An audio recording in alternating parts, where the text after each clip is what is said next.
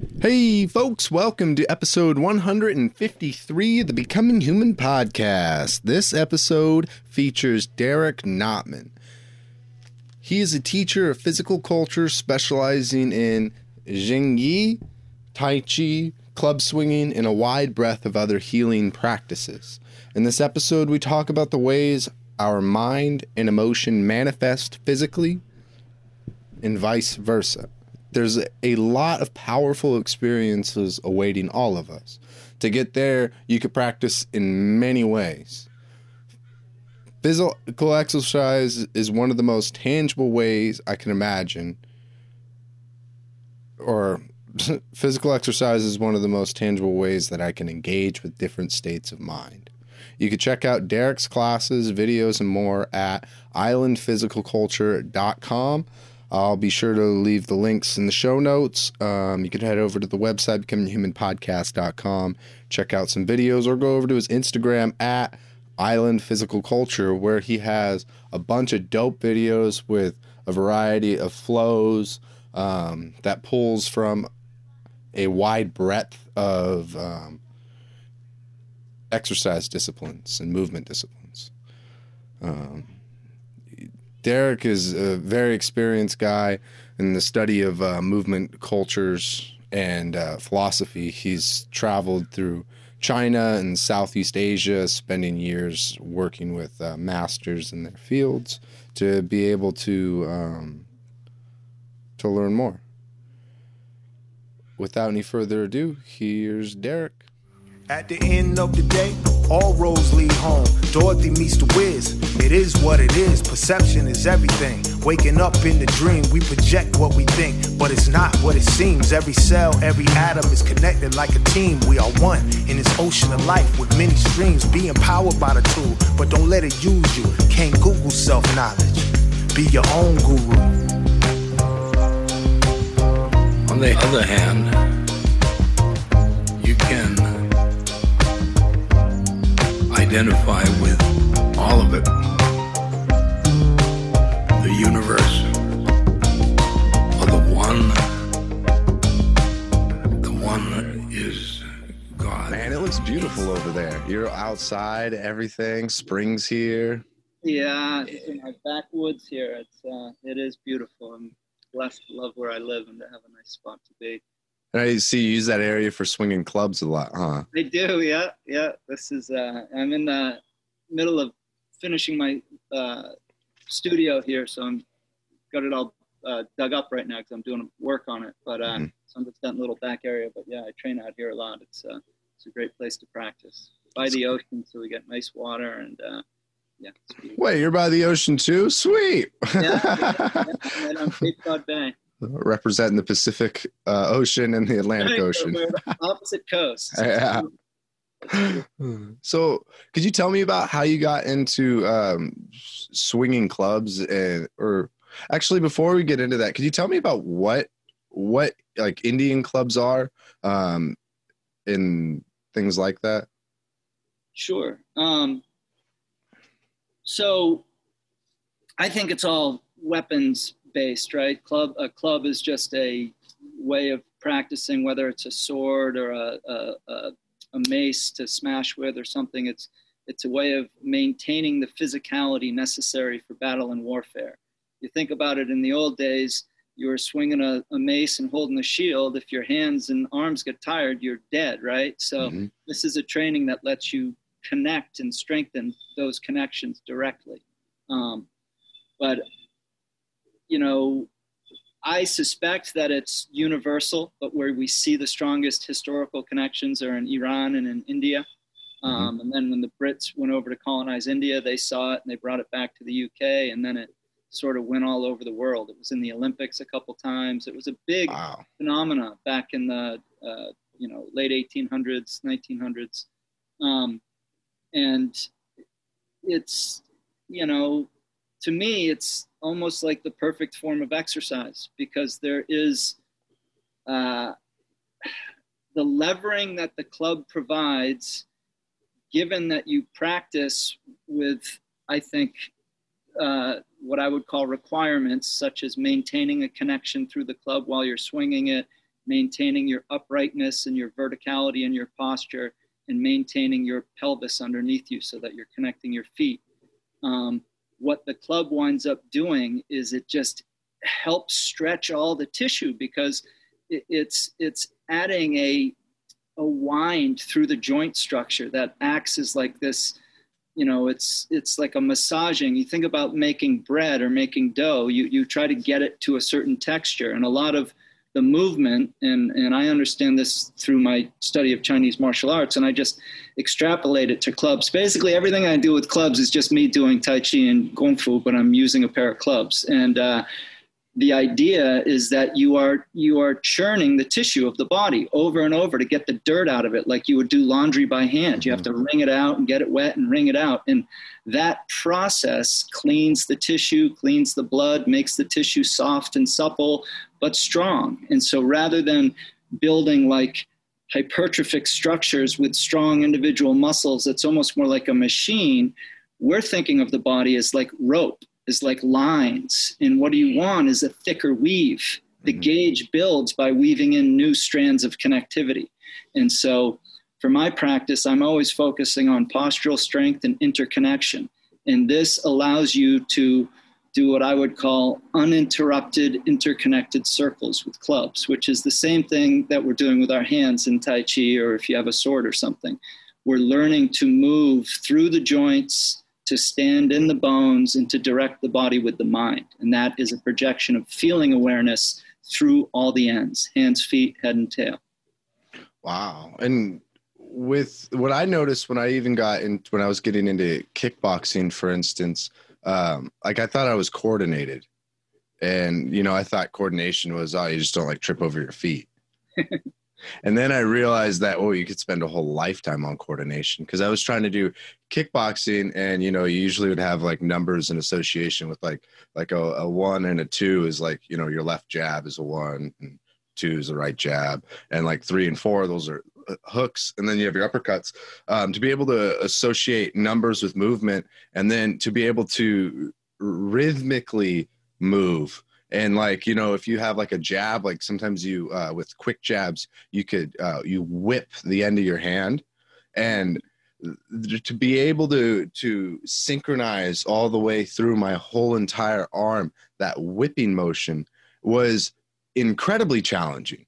Yeah. And then here's another one. When I was a kid, just like a bunch of random things for people out there to like get the feeling, like you would have your thumb or your finger, and you could, like, if you relax your pointer finger, you can make this like a pack and tobacco thing. Yeah, exactly. Yeah. And I couldn't do it. I wasn't able to, because I wasn't able to relax my one finger while stressing the other fingers.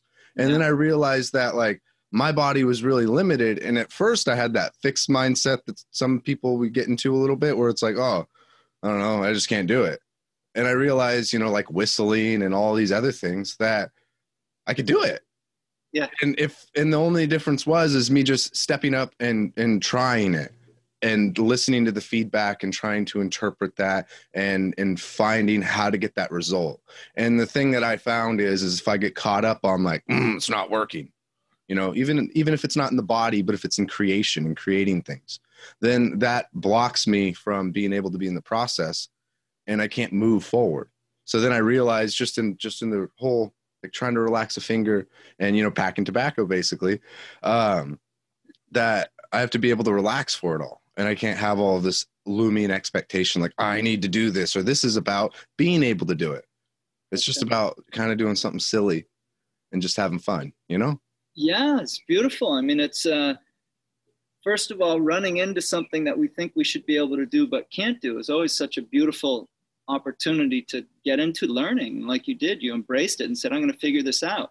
This is when humans are at their best, right? And so physical skill development is such a satisfying thing to practice. And the more our body becomes intelligent and able to move in accord with how we want it to, and not just be reactive or reflexive, but actually consciously controlled, it's incredibly satisfying. And having a calm mind is the first thing we need to be able to learn. Is we need to, I think we forget even though it's obvious and everybody knows it, that you can't do what you're learning.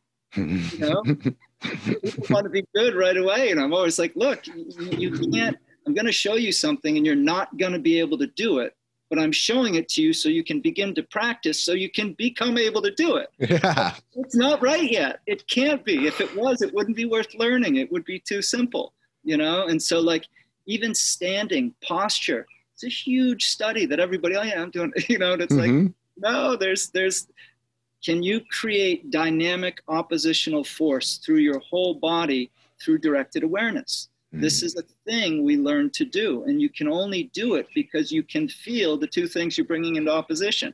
So we first have to go through the body and develop our feeling awareness. But feeling awareness is mostly obstructed by tension. And so as the body releases, the sensitivity increases, and then you get this concurrent process of we're listening to release and we're releasing so we can listen deeper. They feed each other. And so in a lot of ways, we're only ever, and this is another thing that to me is funny and vexing at the same time, because I feel like it's simple, but I know that it isn't. I'm only ever doing the same few things no matter what I'm doing, whether I'm swinging clubs or doing a particular form. And it's really just maintaining and not getting in the way of what's happening, the energy that's moving, and being able to keep my body still enough that I'm not interfering with the movement. So a lot of the time, and especially if you think about clubs and the potential value to the joints and the skeletal system from being able to take the weight into the bones as opposed to getting it stuck in the muscle, and that's another larger concept we can speak about. But the point is that you're getting your joint structure to be able to remember what it's capable of. And the clubs help us do that, because all of a sudden when I pick up a club, I've added a fourth joint to my arm. So my brain's like, whoa, what's going on? And my hand is really intelligent. It's wired up to my head. So as soon as you put something in your hand, your brain turns on. And because my hand has more coordination than my other joints and more proprioceptive awareness, it doing this over and over reminds the other joints, oh yeah, open, close, open, close, open, close. And if I'm disciplined about keeping my body still when I'm swinging the club, the movement will happen in the joints. But if I let shit wobble around, the relative movement that should happen in the joints is happening somewhere else because I'm not honoring my postural requirements. Oh, wow. And when you do like a study of the postural requirements, what does it look like if you were to try to give advice to somebody who is interested in learning that and practicing that? So, and like the basic foundations of it too. Yeah. So one of the first things is simply teaching the classical fixed posture, the position you see everybody with their heels together and you're standing up tall. Now, a lot of people say, oh, this is Victorian England. Everybody was uptight and that's why they're doing that. I think that's ridiculous. It's because they're taking the slack out of the body. Think about this, and this is a thought that's only come to me recently, and it's fascinating. But a lot of this stuff comes out of the military, right? So you're a soldier, and this is another classic thing in Chinese. There's so much dogma out there, but don't stand like a soldier, be relaxed. That's led everybody to become collapsed in their posture that's trying to do Tai Chi. So that's a bad communication there. But if you think about the soldier, right? Imagine you're standing as a soldier, fully fucking alert. Because if you're not, you're going to get in some serious shit with 10,000 people holding that same posture, marching in order. That is a mental level of it's on, I'm present, it's here. That's what you're training for, is to be able to get the mind to take the body into that state of heightened awareness, and whatever's about to happen, I'm fully in it and on it. And this is what posture does, is it gives us that heightened state of awareness where you're already, look at an animal. What does it do? It gets into a posture to still itself to be ready for what's next.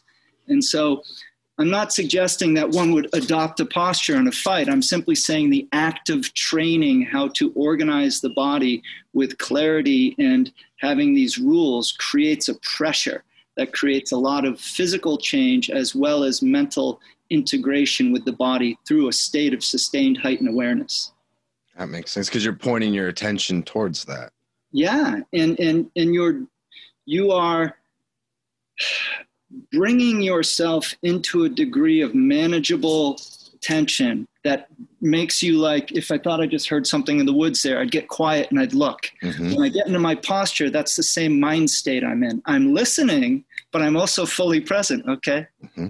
You know, it's not like I'm in La La Land or something. No, I'm feeling the energy in my hands. I'm feeling the stretch in my neck. I'm feeling all these different things. And I'm taking an accounting of everything and trying to see, is this correct? Does this feel correct? And you start to develop a sense of balance and correctness, right? So it's like swinging a club. You just know if it's moving right. There's a feeling, a knowing quality. And is that the thing that you would find is an accurate direction in people's journey of learning? Is that an internal quality?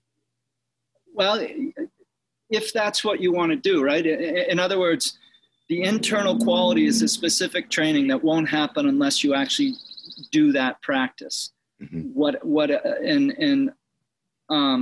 Well, because so I get to the thing with like posture, right? And like, or you learn something and you get into the external so much that you're looking to, yoga is a good example. Like, you know, what's my posture supposed to be in downward dog? And then you're like putting you're doing it based off of all the visuals and you're trying to achieve a line.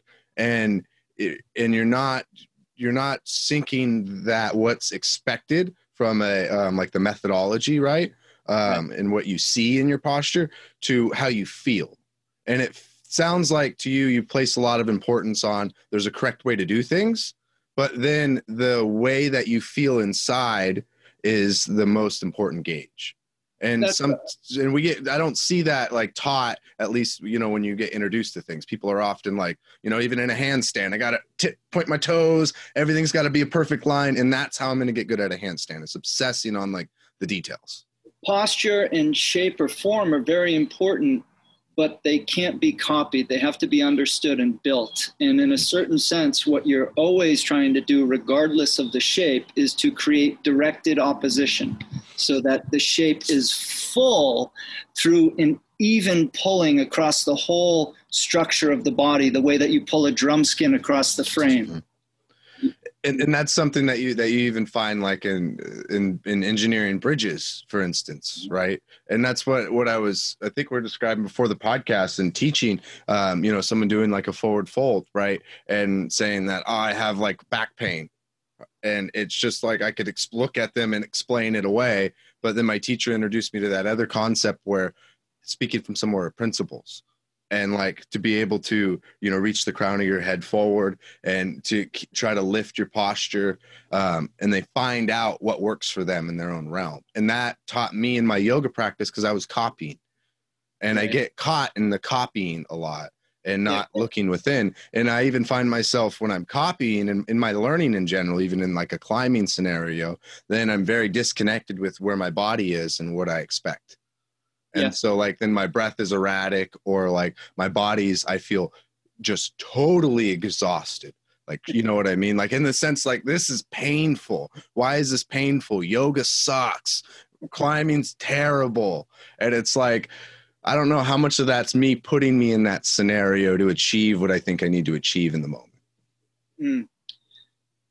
Yeah, I mean, I think a lot of the times, well, for me, comfort of the body has always been very important and interesting. I was very stiff when I was young. I didn't have a great physicality. I was a reasonably coordinated athlete, but I wasn't like a great mover or I was really stiff and stressed.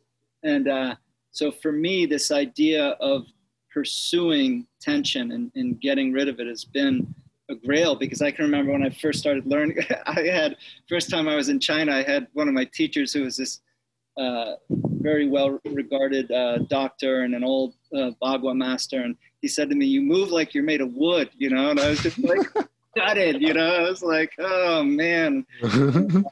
But it's true. I was really, really stiff.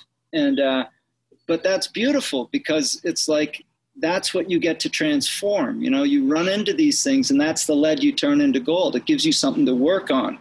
And I think the purpose of today's training is to defeat yesterday's understanding. It's always prying into this. You know, I can say that for 30 years I've been studying this stuff and really passionate about it. It's just always, I love it. And again, it's not martial art. It's much bigger than that, right? It's life, it's nature, it's this much larger consideration, but the body is the microcosm, and this is mine to play with, right? So I do. And,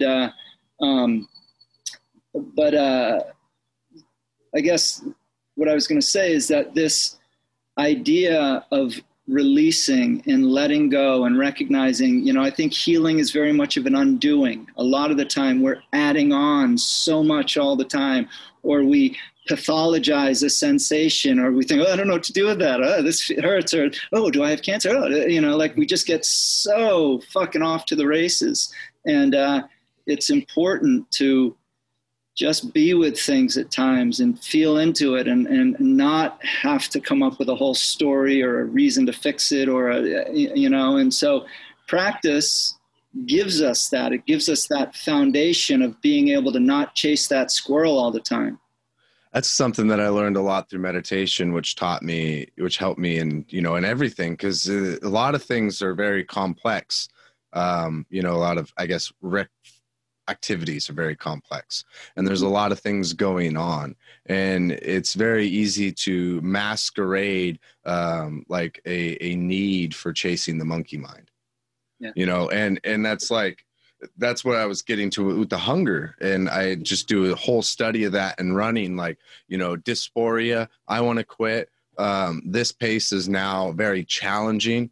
I don't feel good in my body. And what I would do is just comfort, and try to achieve that.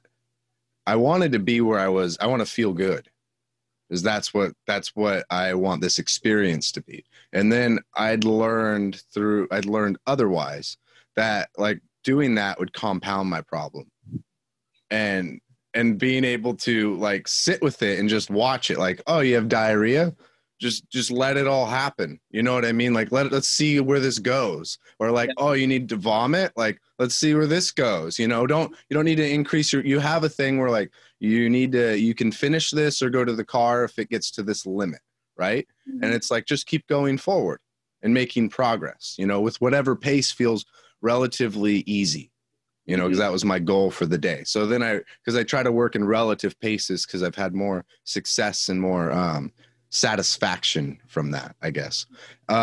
So there, it's like, I just see it as that same study where I get to observe my body being uncomfortable. And because I, in the moment, not always, don't go in and add a bunch of things to make it feel better, I actually get to learn how I feel, because I realize that I never listened to that, because I'm adding all this stimuli to drown it out. But when I remove it, it always passes. Like my discomfort, like if I vomit, I mean, I don't have Giardia or anything, but like, you know, I vomit, or I feel uncomfortable and it's gone. Right. Yeah. Yeah. It's, yeah, I mean, there's a beautiful Zen saying, to do nothing with the world is the drum that announces learning, right? I mean, so often we just continue to muddy the waters. And I've seen in my healing practice over the years that, you know, people will come in and the list of things they're, you know, they did this, they're doing that. It's like, how can you process the result of the 12 things that you've done to yourself in the last 3 days to try to fix this somewhat murky condition of what's going on to begin with? You know, yeah. It's overload. And so, you know, this is always part of what has always attracted me about the Taoist tradition and the Eastern practices is that simplicity, that minimalism. And I think that for me, what's the most interesting is that, you know, I don't really, the goal is this long-term cultivation of harmony, of trying to be, you know, more present, more available, more compassionate, more, fierce, more whatever, but actually not getting into the, I'm going to lift this much and then do that much. I've overtrained at times in my life, and I've been in things where I had goals and all that kind of stuff. But I guess stepping back and having it be a much bigger consideration about trying to embody nature and principles is, I think it makes it a worthy study for a lifetime, right? People bounce in and out of things all the time. And what's great about these traditions is they don't change, so you do. I really like that. Wow. So when you were talking about Indian clubs to help posture, right, and to help with like checking in with the posture and stuff, how do you see that as a benefit for people who are looking to improve their posture? It's a great question. So I think posture is really misunderstood, because a lot of time you say it and people think you're advocating some static, stuck thing. Posture is dynamic, and it's also active. And what I mean by that is, again, look at an animal. What does a raccoon do? It makes a posture. Like a posture is an expression of a mind state. And so you're using your posture as a physical thing of, you think about it. If somebody says straighten up, how long does it take you before you go back to slouching, right? Why? Because it's hard. It's hard to stay present and to engage your body and to be doing that. So if you think of that as an exercise, so that, the analogy that I like to use is, it's like if we're driving in a car having a great conversation, it's fine for me to be involved in the conversation. But if I get so involved in the conversation that I crash the car because I'm not paying attention to the road, it's a problem. Posture is keeping the car on the road, and the swing is the conversation. Wow. And so I'm more cued in to how what my hands are doing is affecting my torso, because in Chinese Kung Fu, we talk about there's all this lore around the Dantian and the Hara and the core and centering and all this stuff. And this is a profound truth, but it's an arrived at truth. And the torso, the waist, is the biggest joint in the body. What does it join? The upper and the lower body. So the movement and development of this joint to create a solid, strong torso that if you can bring the bones into a better alignment, the muscle can relax because everything's stacked. But to bring the bones into alignment, you have to engage them. And so the active part of posture is you have to engage to align, you have to align to release, and you have to release to empty and empty to fill. This is sort of a cycle in the Chinese arts. But this active standing is me engaging my postural muscles and maintaining that and relaxing at the same time. So it's like the bones float and stack and the flesh melts away, the way the wax melts away from the wick of a candle. Oh, wow. Or the way like even a tent drapes over like the pole. Exactly. And here's to stick with the tent one, posture, your body is like a tent. When you first put it out on the floor or on the ground, there's nowhere to sleep. You have to create the internal space by running lines of pressure in opposite directions. Every time I make a posture, that's what I'm doing. Why? To create space inside. Why? Because nature abhors a vacuum. That space gets filled. It gets filled with life force. Now that might sound crazy, but I don't know what's keeping everybody alive, but there's something, and I believe we can attract more of it by opening up. Wow, that's cool. And so you mentioned that with the Indian clubs that there was, when you're swinging, you're trying to load the bones. Is that correct? Yeah, but just to be more accurate, the loading the bones comes about from having relaxed enough and having enough alignment that you can just feel this compression. When you can do that, the club winds up, the angle of the club, I can direct it to feel it where it's loading. So like I'm always like, I'm not muscling the club, but it's always causing me work here and at my hands. So that every time I'm moving it, the connection of my fingers to the club are really solid. So that way, this is pulling at me. The club head wants to fall, but I'm not letting it. So it's like Archimedes' thing. Oh, yeah. I'm having to resist that line from doing that. So it's organizing this whole, you see what I'm saying? Yeah. There's a play of levering. And it doesn't do that in the set, and because it's a lever, right? It's not doing that in a single direction. It's spiraling because of how the gravity is pulling it, and it's going throughout your whole arm, right? Well, in this case, it's going right up into the hand here, right? Mm-hmm. So I have to then put a counter force down against that. That isn't just a local muscle. It's a long line of connection through the whole arm. So it's this constant manipulation of the center of mass of the club with the center of mass of my own body through the connection of my hand. So you're trying to always line everything up so they're falling together, right? So one of the things that, and this again comes from martial art, but one of the things that is important is to have this idea of when one thing sinks, everything sinks. When one thing rises, everything rises. There's no break. The movement is just all interconnected. Just like waves. That's right. And the waves move through the joints. And I'm not running into myself muscularly, so the movement just gets expressed up and down. Fluidly. So it becomes this, it's like dry land swimming or dry land rowing kind of thing. But you're moving through your joints rather than... And that's what I was talking about with the kickboxing. What I didn't realize is like it was so challenging I didn't know how to move my body through space fluidly. And even after years of just the martial art itself, right? Because I don't think it focuses on the fluidity just by nature of that martial art, right? Unless you have a coach who were to focus on that.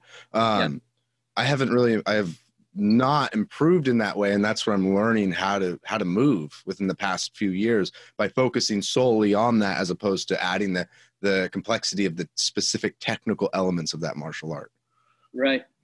Because you just say like I do jujitsu and that's fine, and I'm like I don't think so, because I've hurt myself in those movements, and I have to think about the complexity of the sport. But when I take away all of that and simplify, just like meditation simplifies attention, right?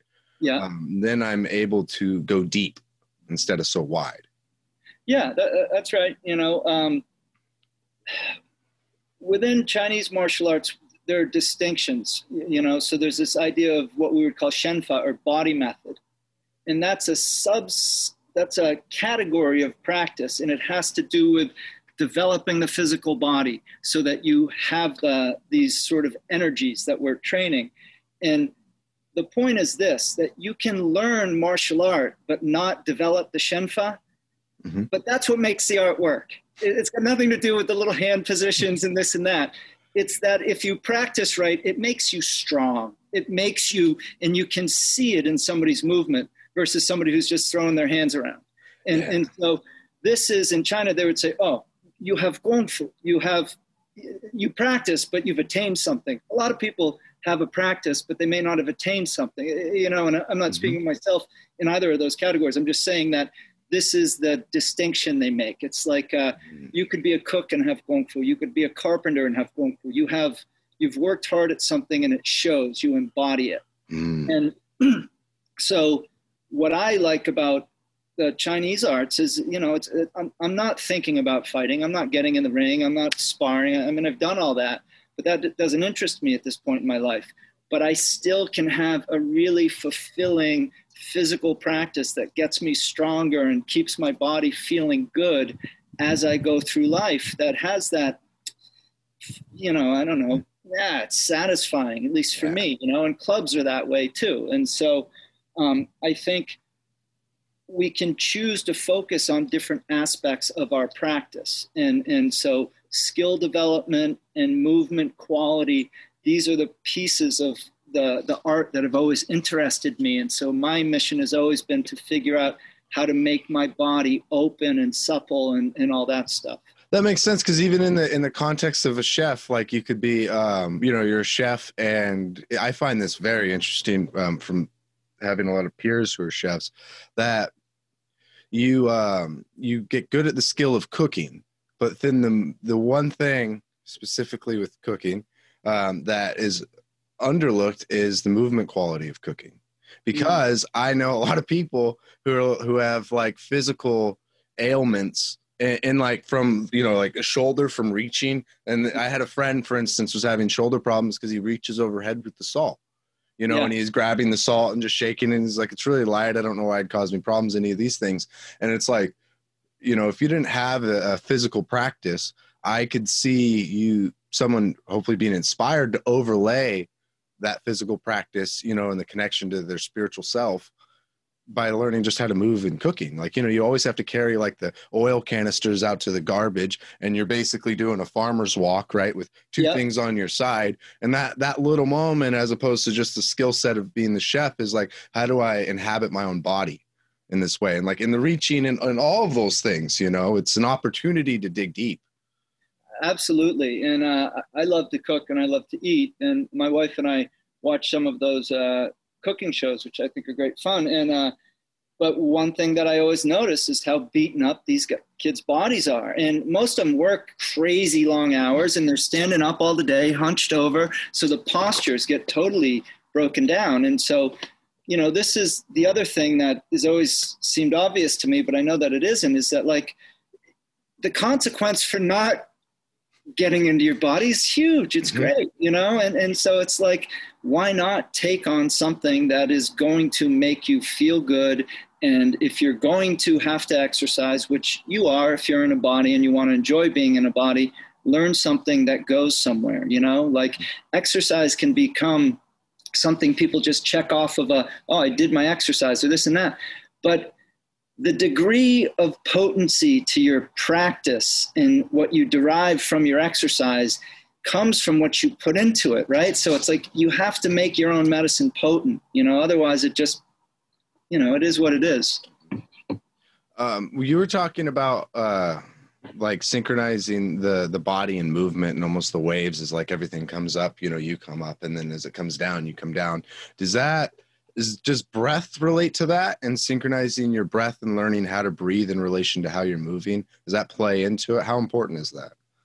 It does, and it is very important. But I am of the school of thought that the breath follows the movement, meaning as your body begins to relax and open, it will fill, and as it goes down, it closes and it will empty. You don't want the mind to get involved with the breath. What will happen in time as the body changes is that you'll start to observe the breath, and you'll start to notice, the breath and the body have coordinated. You know, in terms of the breath, I think the most important thing to recognize is that it's up to us to exhale and to let go. And exhaling is like squeezing out a sponge. And then the inhale will just naturally happen. So the work is in getting that exhale out and then allowing the inhale to come in and fill up the body. But with movement, it's that same thing. That flexion pattern is that squeezing out, and then that opening that happens after is that sponge returning to form. And how does, you said that, mentioned something earlier that we physically embody how we feel within emotionally, and like via like tension. Yeah.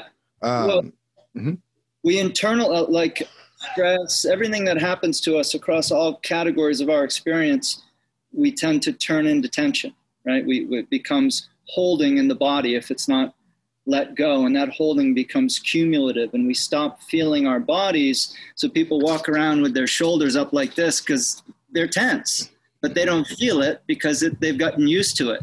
So it's learning to see it that gives us the opportunity to let it go.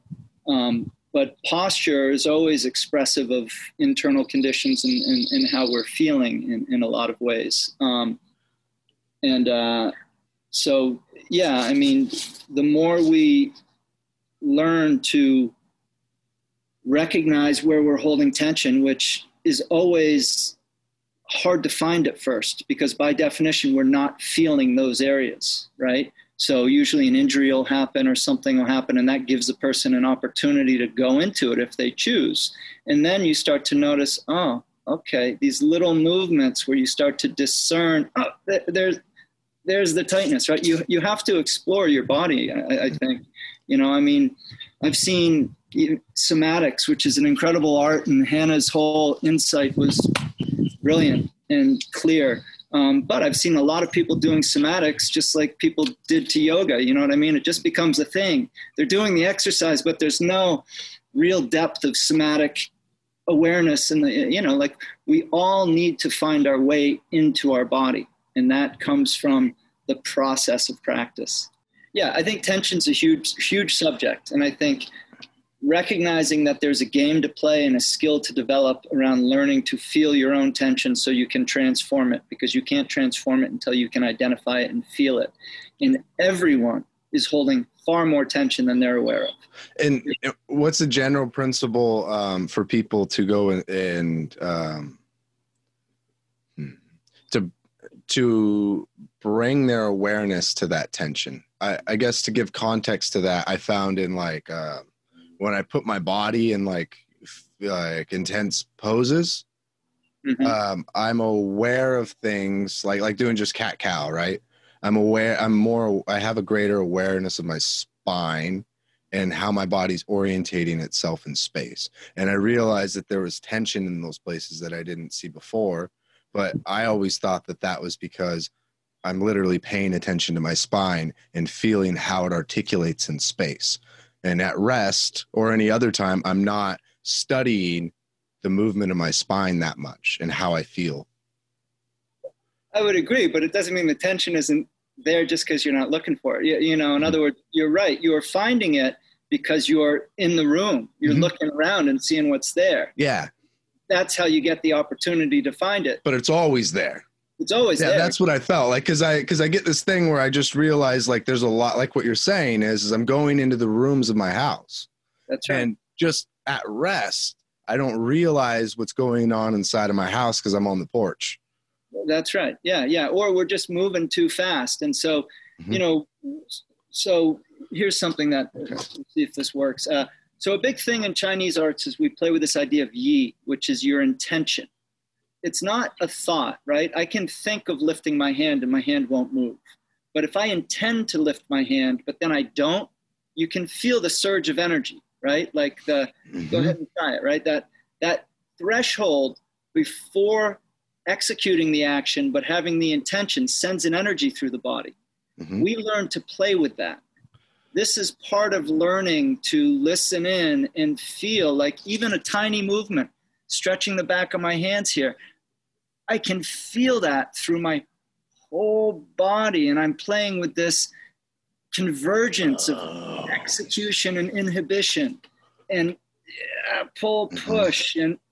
But you begin to wire that up globally. And then it comes in through the roots in the center. And I never thought of that, because even with to be able to engage the lats while moving the arms as opposed to have them disconnected through the chain.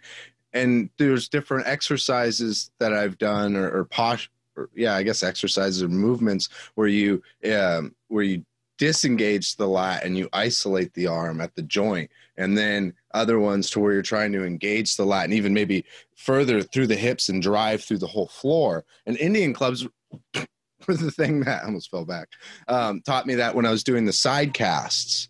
Yeah. Because the side casts, I realized that all the way from my knee to my hands, I'm able to drive that force, like in almost like a twisting formation. And I never really got that through my lifting with kettlebells or barbells. And I was just so excited because I didn't know how to integrate my body like that. And I didn't know it was possible. Yeah. And that feeling and putting that whole thing under a very detailed microscope is what these arts are about. The human body only does three things: flexion, extension, and rotation. Rotation, most of the time, people over-rotate. And so the same thing happens. You're spilling force. You're not letting the joint do its work because something else is doing it. And so in my method of teaching and training, I'm lazy. I'd rather think of 3 things than 800 different muscles, right? So get really good at the flexion pattern. Recognize that flexion is the active phase. So when you let go of flexion, the body just relaxes into neutrality. And then you have rotation. Extension is, I believe, more largely born out of flexion pattern, meaning that it's better to get strong on the flexion pattern and the extension pattern will open itself up. I think it's anyways, it's a longer subject, but, and then rotation. And so rotation, the point is, and one of the biggest things in Chinese martial arts, and it's so simple, but it's really hard, is just the distribution of weight. To be able to shift your weight from foot to foot and truly be on one foot at a time all the time without breaking at the hips, so that the body is actually driving through here, but nothing's happening here, because anything happening here is still like planes clashing. It has to be that spiralic helical quality. And what are some things for people that people could try or get into, like types of disciplines or activities where they can understand that quality? Well, I mean, any of the internal arts taught by someone who actually has developed the skill and teaches it will have that to it.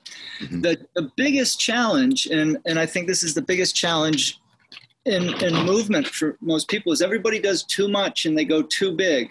And so you don't develop the beginning of the movement chain. And when you recognize it's a chain, it doesn't matter if it's the first link that's broken. If it's not connected, it's not going to be right.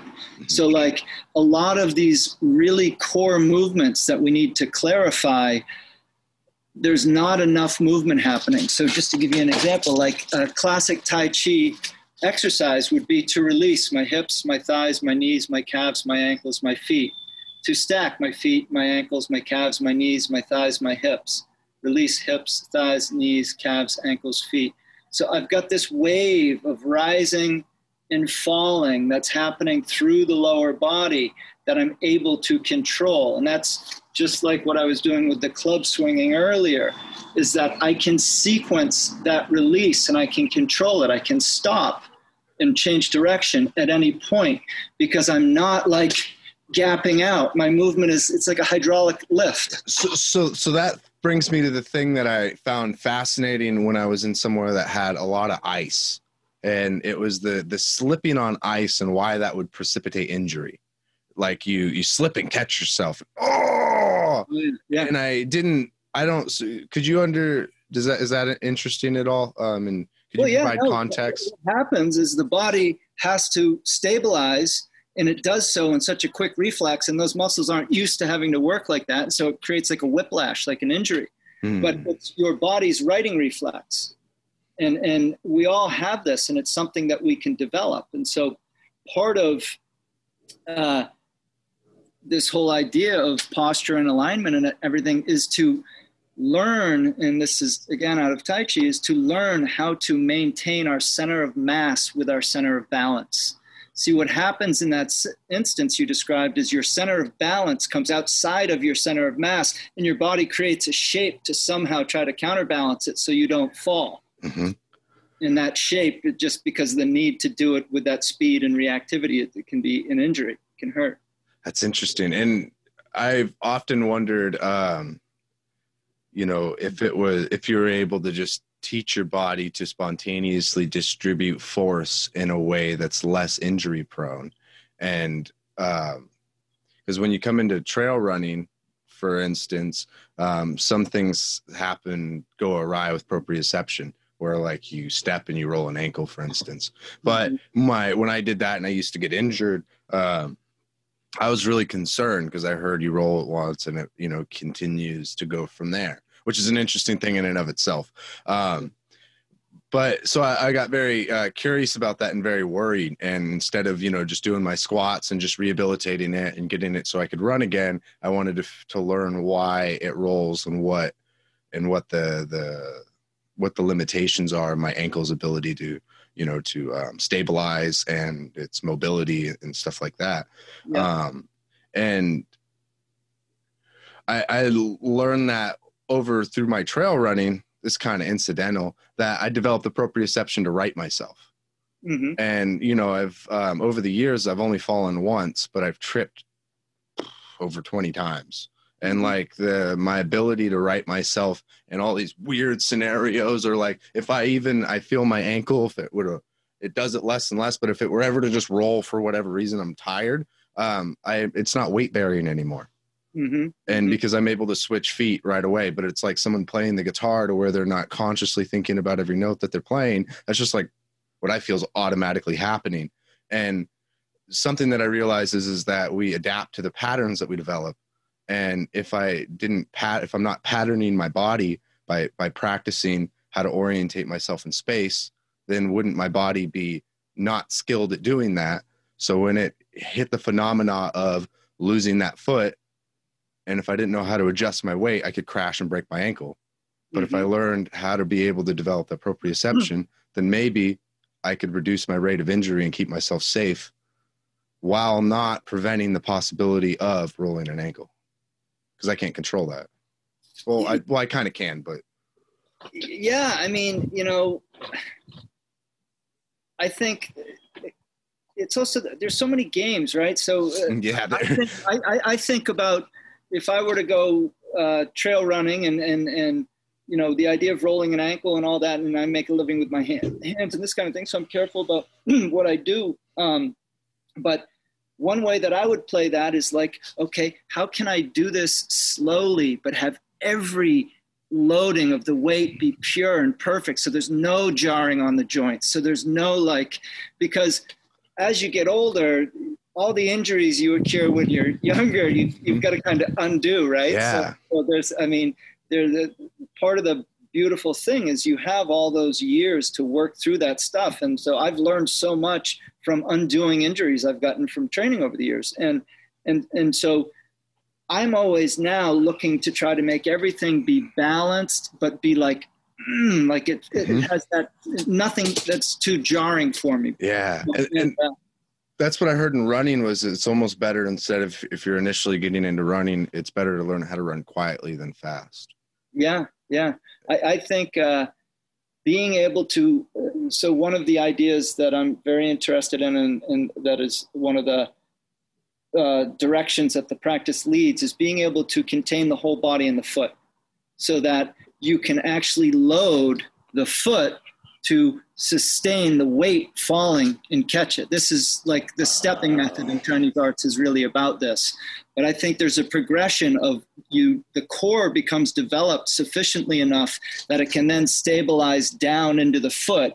And then you have this transference from weight to foot, core to foot over and over. And that idea comes from not only the strength of the foot, but the ability of the foot to feel down, to be loaded. And so this means we have to be able to get the weight of the body out of the muscle and to load the bones so that it's like when I'm standing in this posture, when I'm standing in this position, it's like I'm loading my bones just like when I'm pushing into this because I'm taking my center back. I feel it right in the front of my thighs and I'm holding this constant weight happening here. In other words, this is how standing practice translates into creating strong, stable legs, but they're not hypermuscular because what you're trying to do is the muscles are more like the casing of a sausage. You're trying to hold everything in place and keep the weight going through the bone because it's the densest tissue. Oh, wow. And okay.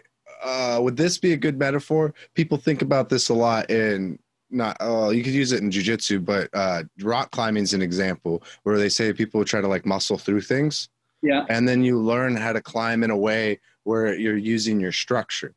Right. And it only stops there, by the way. And that's where I found it's like what you're saying, though, is the implications are even grander in that in my opinion, is you're developing the relationship between muscle and your bone structure.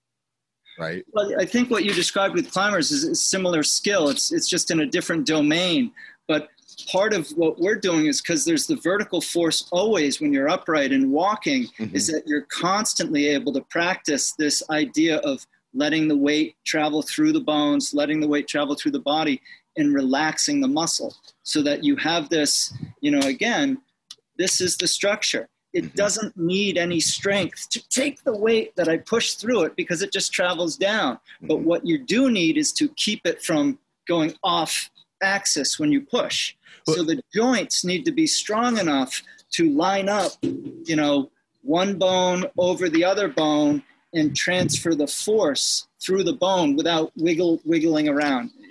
Does that make sense? That does make sense. And there's like something again in climbing, which it comes to, which is where you do a layback positioning and you almost make a triangle with your body, and where your hands are on grabbing like an edge, right? A vertical edge, parallel with the orientation of your body, right? For the most part. And you grab it, and then you have your feet flat on a wall. And the whole goal, that's not a muscle thing. And you shoot your butt back as far as you can. And what happens is you could feel it where like you can do some things that are really impressive, but like in terms of it looks really strong, but it's structural. And when the weird thing is when you have tension in this because of fear, and then fear precipitates tension, and then you go into the adrenalized state and you're in fight or flight, like shaking, I'm scared or whatever, that you become muscle bound. And then what becomes really easy all of a sudden becomes really hard. Or if someone who's never done that before, they'll go up there and they will orientate their body so that the load does not go fluidly from their hands to hips to feet. And they're tensing in a muscle thing. They're, this is too hard. I can't do this.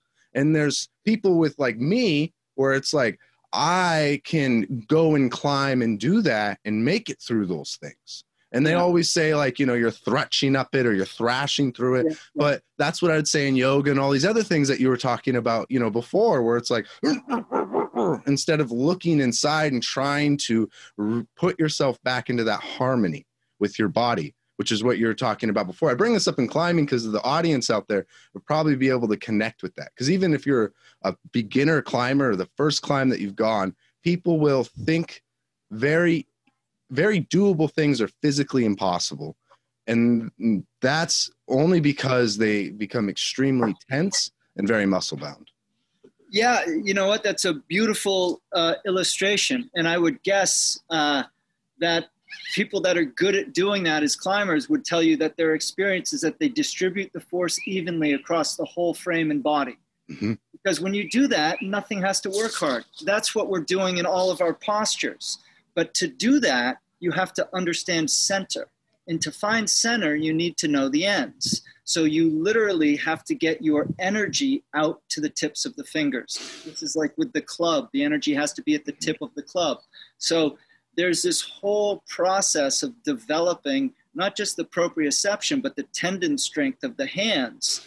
And this is how we develop the shapes. The power is in the tendons. Tendons get thicker because we're always stretching them. And again, it's not, I'm going to crush it, take a break off, then crush it. It's every day I'm going to push a little harder to find my edge that I can handle, but I can be with it, right? I can be there. And every day it gets a little stronger and a little stronger. So you're layering, and over time it becomes really strong. Wow. And so it's, but it is always this distribution of force. You don't ever want anything to build up in one place because that's not balanced. Mm-hmm. And that's something that I think people could visualize pretty easily with your tendon or with your Achilles tendon, right? And if you do like even a midfoot and a forefoot running, if you're like sprinting basically, right? And the heel strike, it might like kiss the ground or like touch the ground, but it's not the first thing to touch the ground. And that tendon back there gets completely stretched, and you use the elasticity to launch off of it. And it's like, am I right about that? Because I just like look at the foot and it reminds me of a diving board in that way. And then the way that you run, with the ground and you heel strike, do you rely a lot on your tendon strength to be able to propel you forward, you think?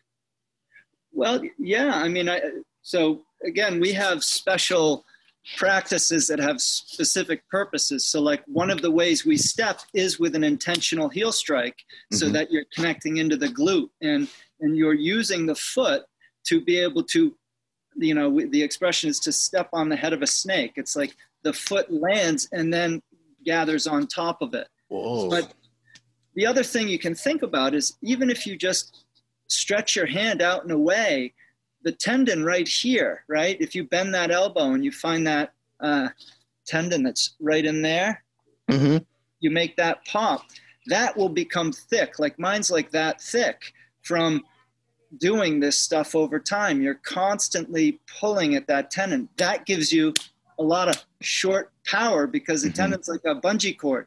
The thicker it is, the harder it is to stretch, and the less far you need to pull it to have it still take force. So as the tendons get thicker, short power, which is one of the things we play around with, becomes deep because the tendons. As your tendon becomes thicker, do you is there consideration for the elasticity and the mobility of the tendon or the range of the tendon, or does the thickness of it not impede that?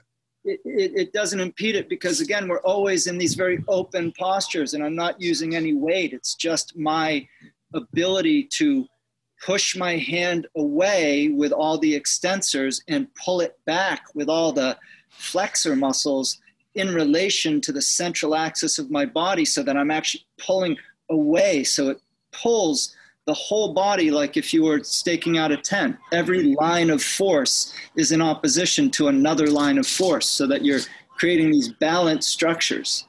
Oftentimes when you do many things, many different physical kinds of activities, or, you know, hobbies, there's the differentiation, distinction between, you know, being technical or muscling through it, right?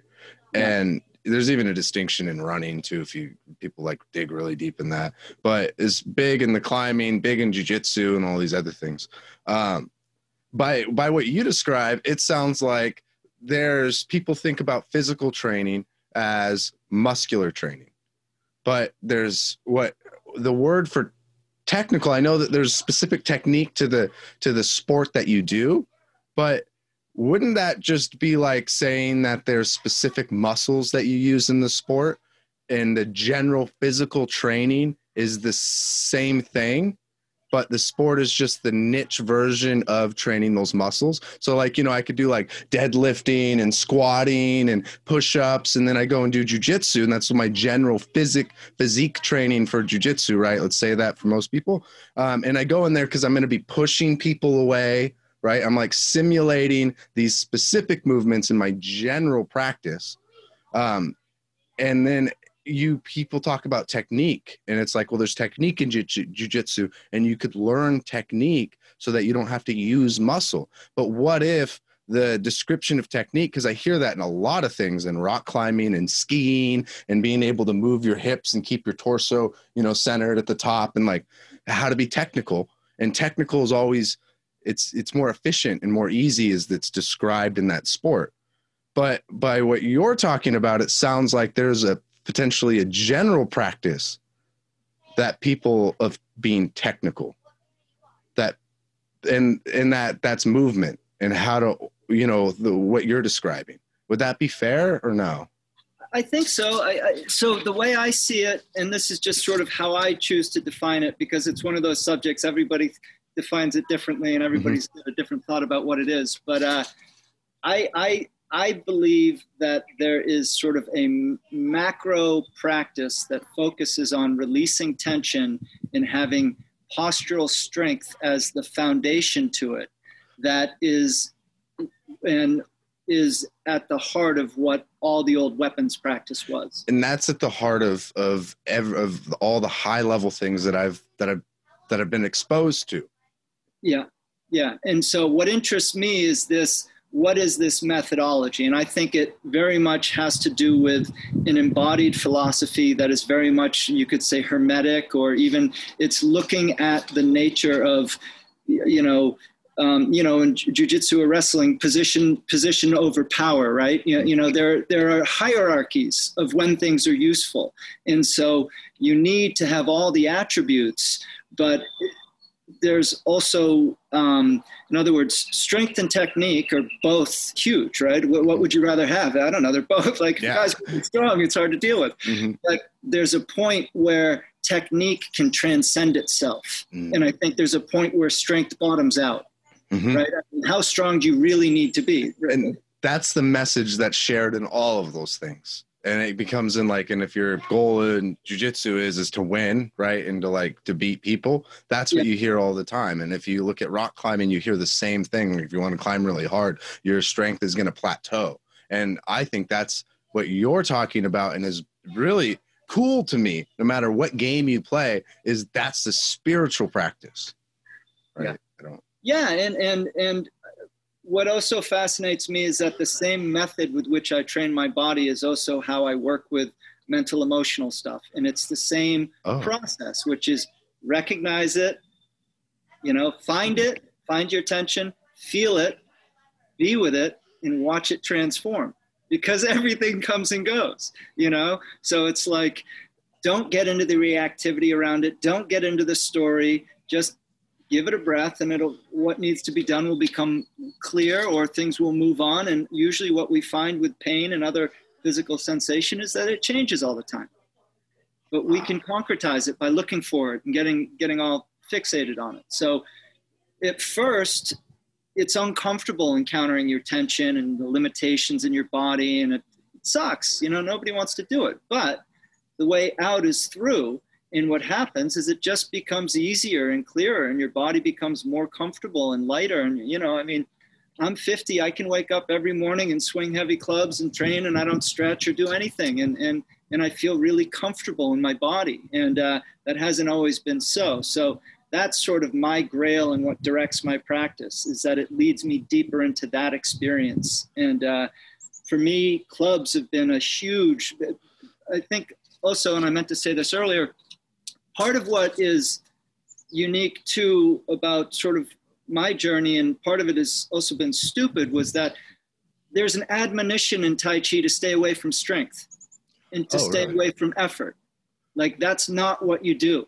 So like, I have, when I played hockey and other things, trained hard and been grinding and running and doing some of that stuff. But as I've gotten older, it's never been around strength. And Indian clubs were a way that allowed me to begin to get back into strength play and not feel like I was working against my goal in Tai Chi, which is all about release. And the reason is because it's connected.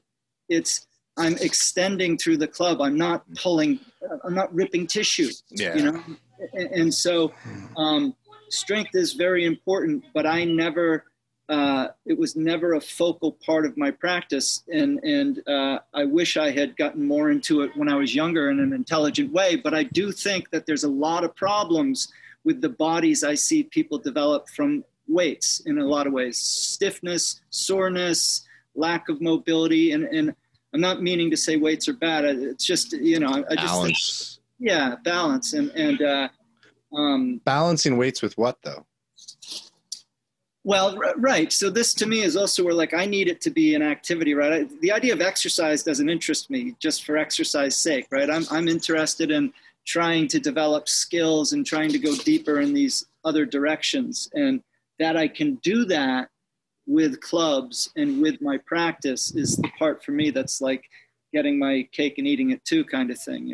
It's the same mindset that I'm listening into my body with when I'm moving and swinging my clubs, the same considerations of principle and balance and listening and releasing are all the same things that I'm trying to have in my head as I go through my day. If people were interested in experiencing some of the things that you've talked about, is Indian clubs with the proper instruction, right? Is Indian clubs a good way to get into that? Yeah, I think Indian clubs is a shortcut in a sense to being able to develop some of these physical qualities that we work toward. And partially it's because, one, they give us such good feedback for our joints. Mm-hmm. And two, the levering really helps us find core. And one of the things that was most unexpected for me about club swinging is one of the best pieces of development that I've gotten out of it has been my feet. And it's counterintuitive, but it's also obvious when you look at it, because watch, every time I'm doing this and I'm swinging the club up, I counterbalance by grabbing through the ground with my feet. So then there's a full body stretch every time. So my feet have become much more flexible and strong. And so again, if you're doing the clubs with the ideas of interconnection and posture, there's a lot of development that happens of opening up the torso and getting the body so it becomes very mobile. And that's why I swing clubs. You know what I mean? I use them as a tool for opening and developing the body. Is there anything that you'd recommend people for checking out like content, or for people who are teachers that they could look for? Yeah, I mean, I've got programs. I've got a clubs course. People find out about your clubs course? Yeah, it's on my website, islandphysicalculture.com. I've got a course on Shingi Ryohachan, which is one of the martial arts I teach, as well as a course on clubs. And I do a lot of private coaching with folks. I'm always working on this macro idea. So when I'm working with people, we use clubs because they're a great tool, but we also do a lot around standing meditation and different Qigong and different movement practices to work on these same ideas of releasing the lower back, getting the body to come into alignment so we can really relax and let go of the soft tissue. What's your experience with people who have, like, you talk about like the pelvic tilt? Yeah. And sometimes very controversial. I have a very strong opinion on the lower back and the pelvis that is not shared by a lot of folks. Can you tell me about it? Well, yeah, I think that when I look around, I see a lot of people that are breaking their body in two by bending from the hips. I want to use my lower back more like a fishing rod. If there was a fish here, so that the bend is through the spine. This isn't how you stretch your spine. The spine isn't getting stretched, right? Mm-hmm. And so I'm always believe that the first thing we have to do is to recover our conscious control of our lumbar spine and lower back. And we do that by awakening that area. So if this is my tailbone, I need to bring it underneath me so that now I'm vertical.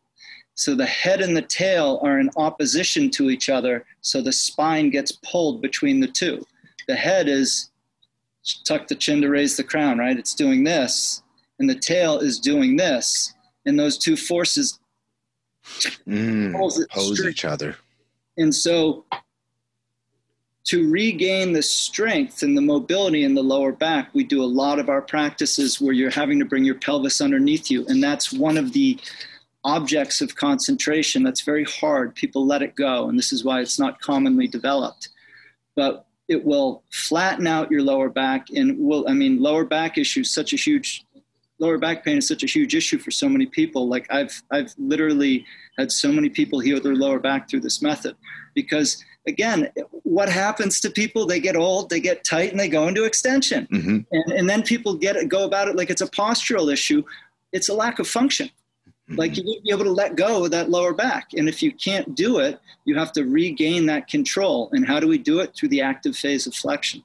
And if you look at anything that, if you don't stress anything, or if you don't use anything, then over time, right, it starts to lose its adaptations. But then if you stress something, you get the hormetic stress, right, and you start to get adaptations.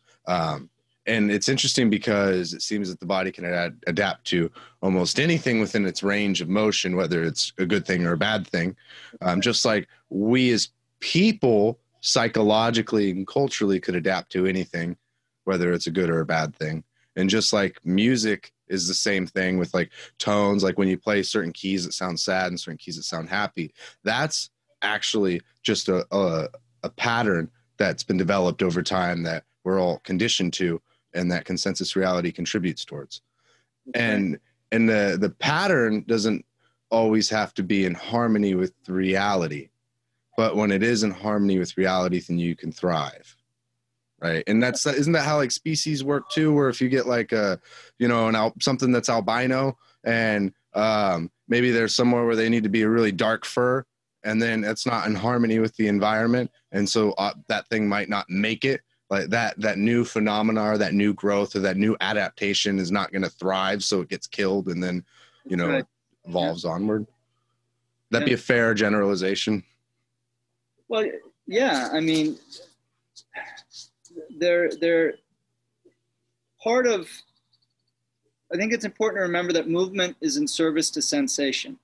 And so what we're doing when we're training is giving ourselves all these sensory experiences that are shaping our whole body chemistry and everything, So it's like the frame up of how we do it has a huge effect on things. And so,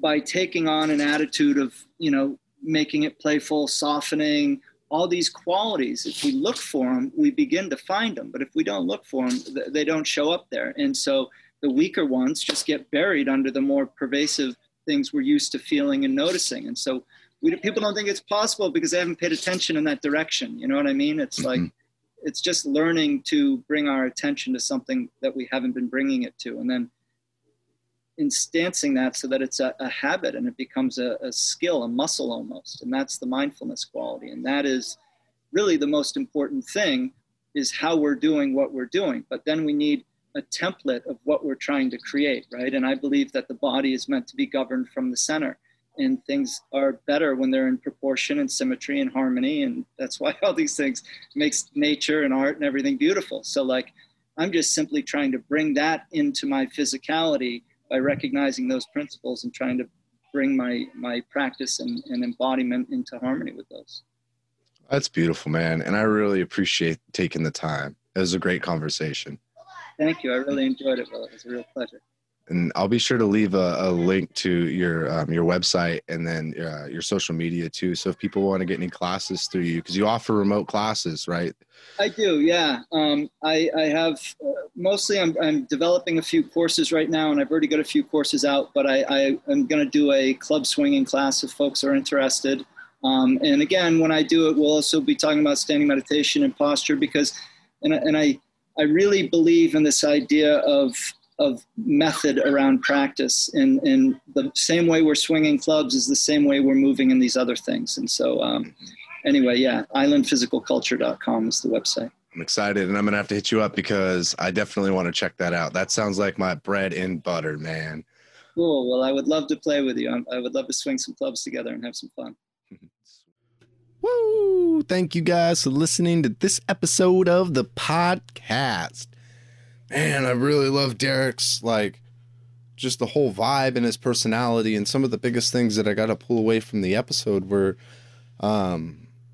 my relationship with my body and learning, and how building my relationship with my body is a way to build a greater relationship with my whole being. From self-doubt, manifesting courage, to be able to take care of myself and love myself. All those things are very woo-woo, and, you could talk about them, and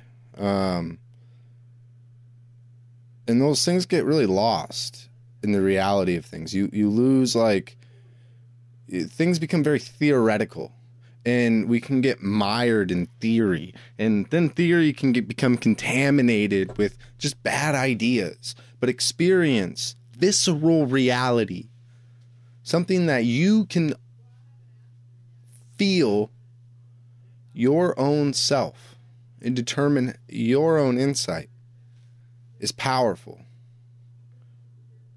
And I see these physical practices, a variety of them, with the right mindset and the constraints and consistency, is a way to access that, is a way to physically embody these very esoteric concepts. And there's just so many things out there, waiting for you, whether it's committing to moves in a risky environment, in a climbing situation, whether it's, running really far, or running really fast in a short amount of time, learning how to hold your breath underwater, and more things that I don't even understand. These things push you in very unique ways, and you gain insight within your own self, but not without the proper mindset, I suppose. And what's the proper mindset? who the fuck knows? That's up to you. And it's so beautiful because it's uniquely yours. So have fun with it. And if you want to check more out about Derek and his classes, go to islandphysicalculture.com or head over to his Instagram at islandphysicalculture. And if you want to support the podcast, you could head over to becominghumanpodcast.com, drop a comment. If you have any suggestions to the show, you can always shoot me an email, willnelson@zoho.com. Thank you guys for listening to this episode. I'm going to play you out with a sick track by East Forest and Ram Dass called Electric Sea. If you'd like to check out more stuff by them, you can find a link to it in the show notes or the website. Enjoy. Bye.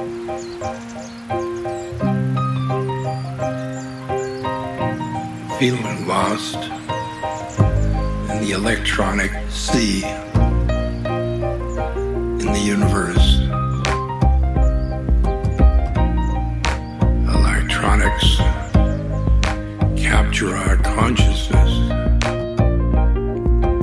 I remember as a kid thinking about the future.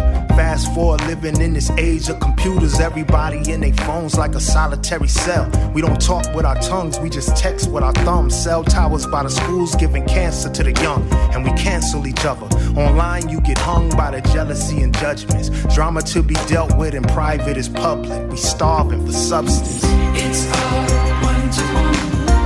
Put down your smoking gun. It's only what we see. How you choose is what will be. It's all from the earth. Reflections that we birth. Precious metal, salt and sea. It's all one, it's you and me. Is a sickness that is coming from the identification with separateness, the individual. Modern technology, double-edged sword. It's everywhere at once, impossible to avoid. The whole world connected through the click of a button. We nuke our own foods in the microwave ovens cause it's quick and convenient. We know the government taking peeks at our email, yet we still need it. Fine print, we don't read it. Take a bite out the apple like Eve didn't eat. But where is it leading? It's all one-to-one. But put down your smoking gun. It's only what we see. How you choose is what will be. Become identified with your individuality. Then your world is populated by them. Them is distant from you. At the end of the day, all roads lead home. Dorothy meets the Wiz. It is what it is. Perception is everything. Waking up in the dream, we project what we think, but it's not what it seems. Every cell, every atom is connected like a team. We are one in this ocean of life with many streams. Be empowered by the tool, but don't let it use you. Can't Google self-knowledge. Be your own guru. On the other hand, you can identify with all of it. The universe, or the one is God. It's all one-to-one. Put down your smoking gun. It's only what we see. How you choose is what will be. It's all from the earth. Reflections that we birth. Precious metal, salt and sea. It's all one, it's you and me. The electronics are us and not them. See yourself as part of a culture, as part of nature, as part of the universe, as part of God. Yes, sir. Indeed. Our consciousness is one. Your consciousness and my consciousness, it's one.